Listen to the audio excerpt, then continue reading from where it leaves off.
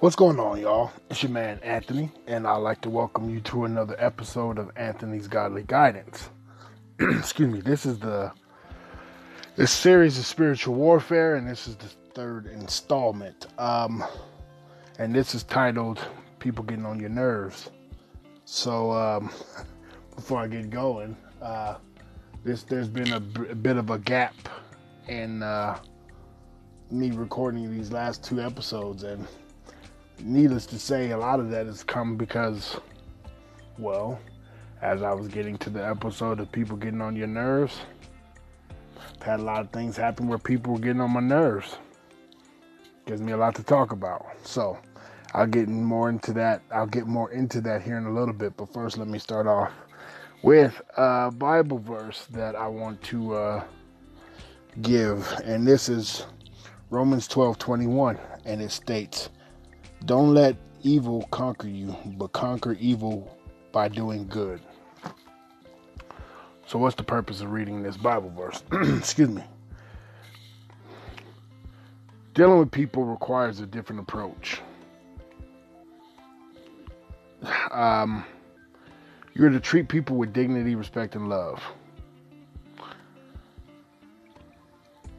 So, with treating people with dignity, respect, and love, what does that do with the Bible verse that I just read?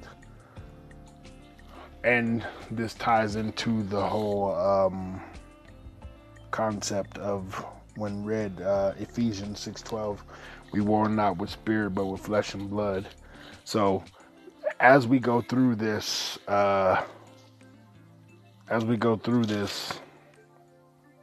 that's going to keep coming up more and more throughout the whole time, because one of the concepts with people getting on your nerves is oftentimes those people getting on your nerves is because that's not the person, it's the spirit behind the person. So again, not to get all spooky and say people are possessed, that's not it. What I'm saying is that person is being used by Satan to get at you as a person. And this Bible verse says that we don't conquer evil by doing evil, but by doing good. So what we are instructed in the Bible to do is to combat their wrongdoing with doing the will of God, doing good, showing love. Now, don't confuse doing good and showing love with being a doormat. That simply is saying, if somebody's coming at you sideways, instead of trying to one-up them, looking for taking the high road, or in some cases, avoiding conflict. I mean, I brought this up, I believe, in Bible verses before, but it's Proverbs 18:21, I believe, and it says the power of life and death are in the tongue. So instead of trying to spit venom at someone, spit positive. Or another proverb, which I believe is here, I'll just look that one. I believe it's 16. Here, I'm almost there. It's 17:28. Even the fools are thought wise when they are silent.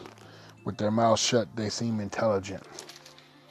Why am I throwing all of these different proverbs with what's going on? Because ultimately, when people are coming at you sideways or saying something, whether it be true or no, there's a time when we got to let pride go and just grin and bear it. You don't always have to have the last word. People are often wanting to retaliate so much that things escalate, which, with that being said, I'll go into this next verse. Verse says, in the 2 Timothy 2:23 through 26. And it says, "I say again, don't get involved in foolish, ignorant arguments that only start fights. A servant of the Lord must not quarrel, but must be kind to everyone, be able to teach, and be patient with difficult people. I'm going to read that last part again. Be patient with difficult people. That goes with what we're talking about. We'll come back to it. Gently instruct those who oppose the truth. Perhaps God will change these people's hearts and they will learn the truth. Then they will come to their senses and escape from the devil's trap, for they have been held captive by him to do whatever he wants. Again, that goes with some of the oppression talked about last issue, or where if you don't follow the Holy Spirit or Christ, especially if you don't believe, you can easily be manipulated by the enemy and the trap of the devil, being held captive, and whatever he's telling you you're doing. He can't make you do anything, but he's telling. So, difficult people, hey man, you should go over there and tell this person, whoop-de-woo, whether it be something mean like you don't look good, or you're a terrible person, or whatever. I'm just picking my little stuff or whatever, and they go over and they do it and they come at you, and a lot of times this is not their dislike for you or anything. They're being manipulated, and the point of the manipulation is to get us to come out of a place of love and pop off, so that we lose our witness. And that's often what, like, to go back with the verse in Ephesians that says we're not with flesh and blood, but with spirits. That's generally the point of people getting on your nerves, especially those of us who are trying to walk in that light. We're trying to walk in the life which Christ built for us. So people are going to be placed in our way to get on our nerves, because the point is to lose witness. So if I am always getting offended by what people are saying and retaliating, when I try to preach to them, they're going to be like, shut up, listen to how you talk to me. I can give you an example of that. I said that I had examples of things that have gone on. I'll pick a couple, and some of this is at work, and I won't obviously go into detail about it.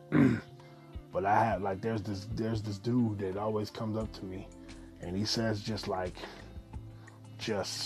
off the wall, asinine comments, and it's like he just says, and he thinks he's being cute, coy, funny, whatever, and just no thought process behind anything other than to get on my nerves. And there have been times that I've wanted to respond. I wanted to react instead of respond. And in my reaction, just get into a match of talking back and forth, who can get the biggest cut down or whatnot. And this has been happening a lot in the last week and a half, like more and more every day.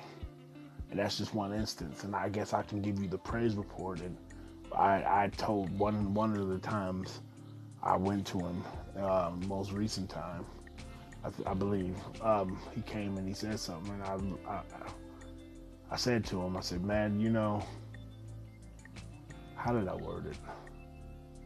People who generally talk that much stuff about other people are missing something in themselves, and a sense of insecurity, and they're trying to cover up for that.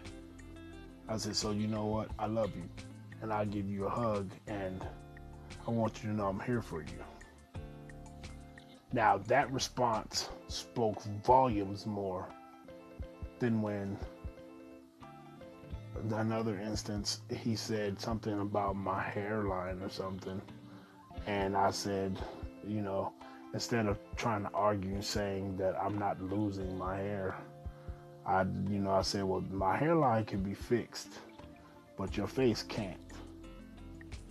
Now you hear the two things between that. One, I gain witness. The other one, I succumb. And that's kind of the point of what I wanted to get at with that. And kind of goes back to the don't do evil. The only way to conquer evil is by doing good. Because one response, he heard me and he was probably like, man, that's deep. I can go to this dude. The other one, he was like, he's just like everyone else. And he could have been going through something. And when I said, trying to crack back, I could have made his day worse. So there's one aspect of that. And another one is, there's a person, I don't want to go into a lot of detail about it, but this person nitpicks extremely about everything and is very prideful and quick to point out what is going wrong, and me in particular, because of the complexity in which the place of our interactions are. I'm being coy on purpose. I don't want to put people on blast. This is no one in my family, so it's not like I'm trying to protect my family.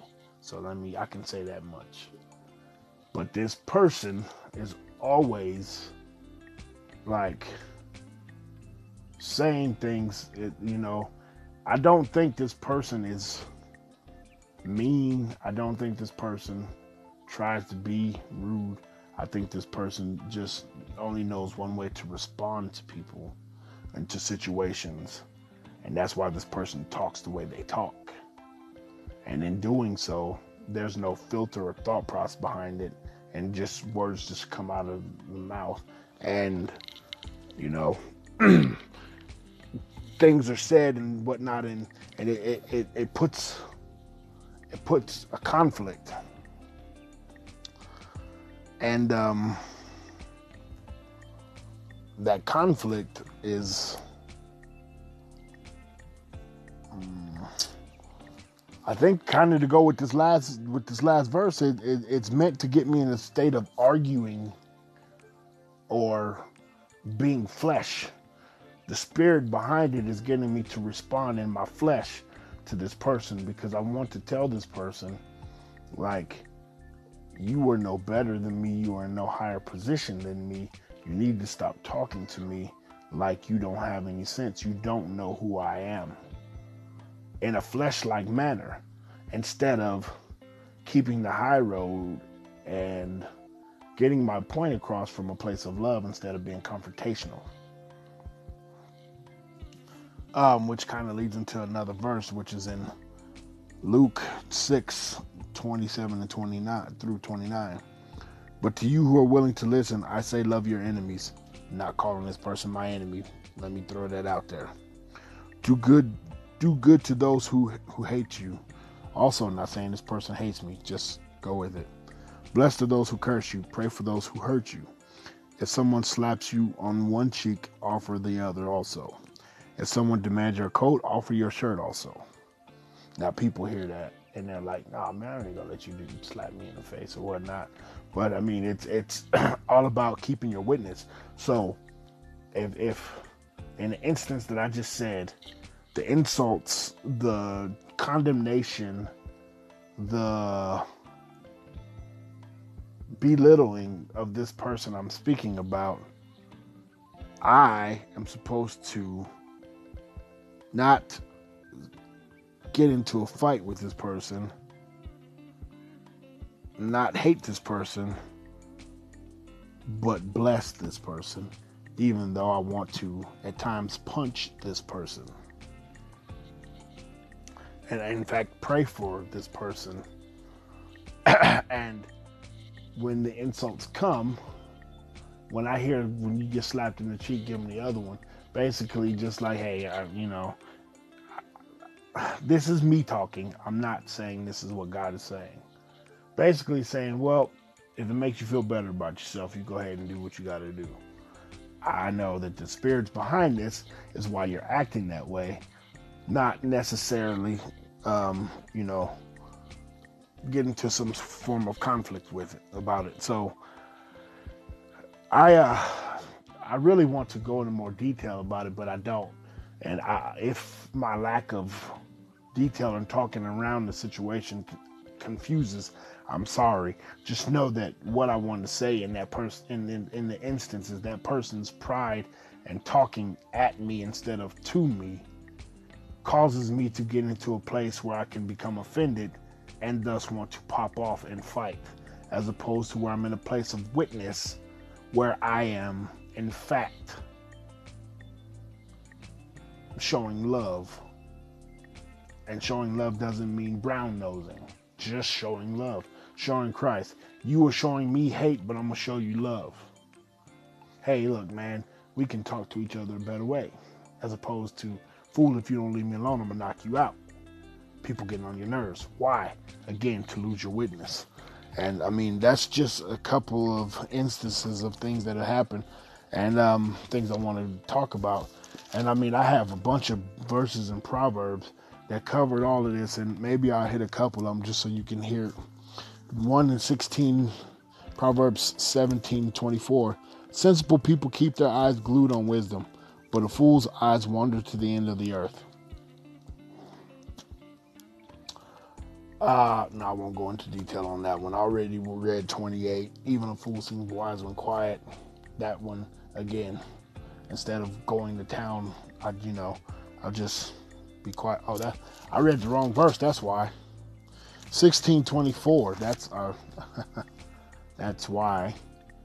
So I stand corrected. The verse I read at first was Proverbs 17:24, which is why it doesn't make sense as to what we're talking about.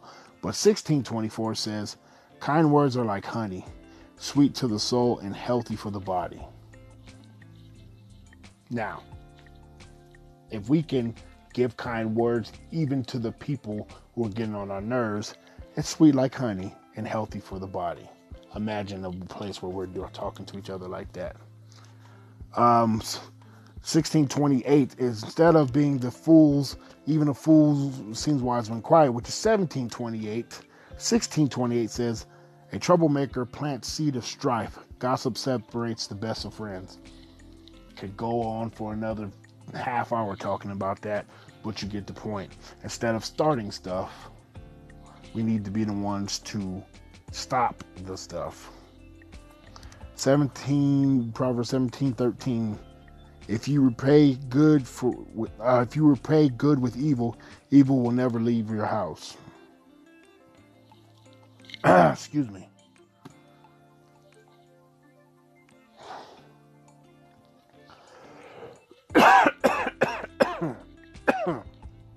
Oh, excuse me. I apologize for that. I'll keep going. I didn't mean to do that. I'm sorry. 18, 12, and 13. Still in Proverbs. Hardiness goes before destruction. Humility precedes honor. Prideful. People are being prideful. This is a response. You get prideful. It leads to destruction. If you're humble, precedes honor. In this instance, instead of getting into a puffing chess match with someone because they're getting on your nerves, just be humble about it. You know what? If they have to have the last word, do you have the last word? If it makes you feel better about yourself. Not saying it always has to happen, but I mean, excuse me. And then 13 says, spouting off before listening to the facts is both shameful and foolish. Now, how often do we get into conversations with people and or arguments, and we start spouting off and we're not listening? According to this verse, it's both shameful and foolish. Why? Because it can change something that is small and make it big, all because we won't listen, which is connected to Proverbs 17:28 that says, even a fool seems wise when silent. That's why a fool seems wise when silent, because you're listening instead of reacting, so that when you hear it correctly, you can respond properly. This is how we combat those spirits. One more that I will read and I will close it up. And this is Proverbs 20, verse 3. And it says, avoiding a fight is a mark of honor. Only fools insist on quarreling. So, instead of always trying to fight with one another, start stuff, get even with the people who are getting on our nerves, why don't we try to see it for what it is? It's an attack from the enemy to get us in a place of spite, strife, vindictiveness, anger, hate, vengefulness, and get us to react negatively instead of processing and responding properly. I hope that ministered to someone. So that is the end of this episode. The next episode is titled "The Lust Attack," in relation to spiritual warfare. Plenty to talk about on that. I'm sure it touches close to those, or I'm sure plenty can hear that and understand that. Again, I pray that this blessed you and encouraged you. I love you. God bless.